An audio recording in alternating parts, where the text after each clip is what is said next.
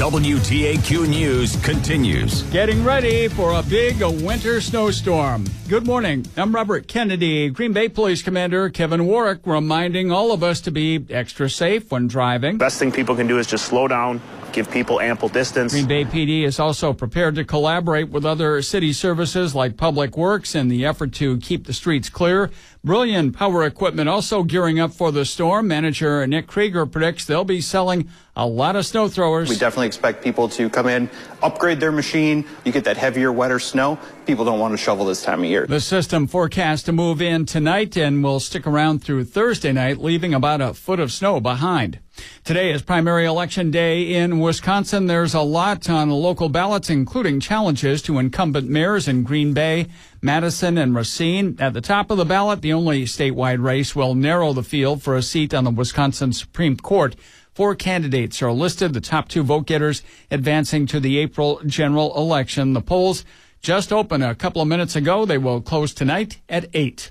A 20-year-old Appleton woman dies in a crash in Fond du Lac County Sunday night. Authorities getting the call around 5:45 to Highway 26 in the town of Waupun. They say the woman's car was northbound on the highway when it crossed the center line and hit a southbound SUV.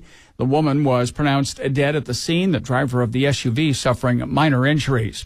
18-year-old Jordan Anthony Robertson was sentenced to the time served and probation for 3 years for a shooting near a Manitowoc Park in February of last year. A prison sentence was stayed but would be imposed if he violates the terms of probation. He was convicted of discharging a firearm and bail jumping. A more serious count of first-degree recklessly endangering safety was dismissed. Fire departments across the state are sounding the alarm. They're dealing with a shortage of volunteer and full-time firefighters. Hobart Fire Chief Jerry Lancel says it's harder to retain volunteer firefighters. Nobody really gets paid for it. They still have to go through the minimum training and are required to perform everything as the same as a full-time firefighter would. Only 5.9% of Wisconsin's fire departments are career-based. 79% are volunteer. The first weekday of the second and final week of sturgeon spearing saw a few fish taken on Lake Winnebago. The Wisconsin DNR says 26 fish were registered.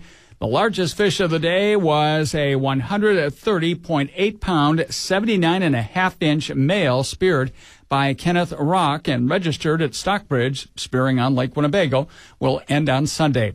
Governor Tony Evers wants to spend some of the state budget surplus shoring up pay for prosecutors and public defenders.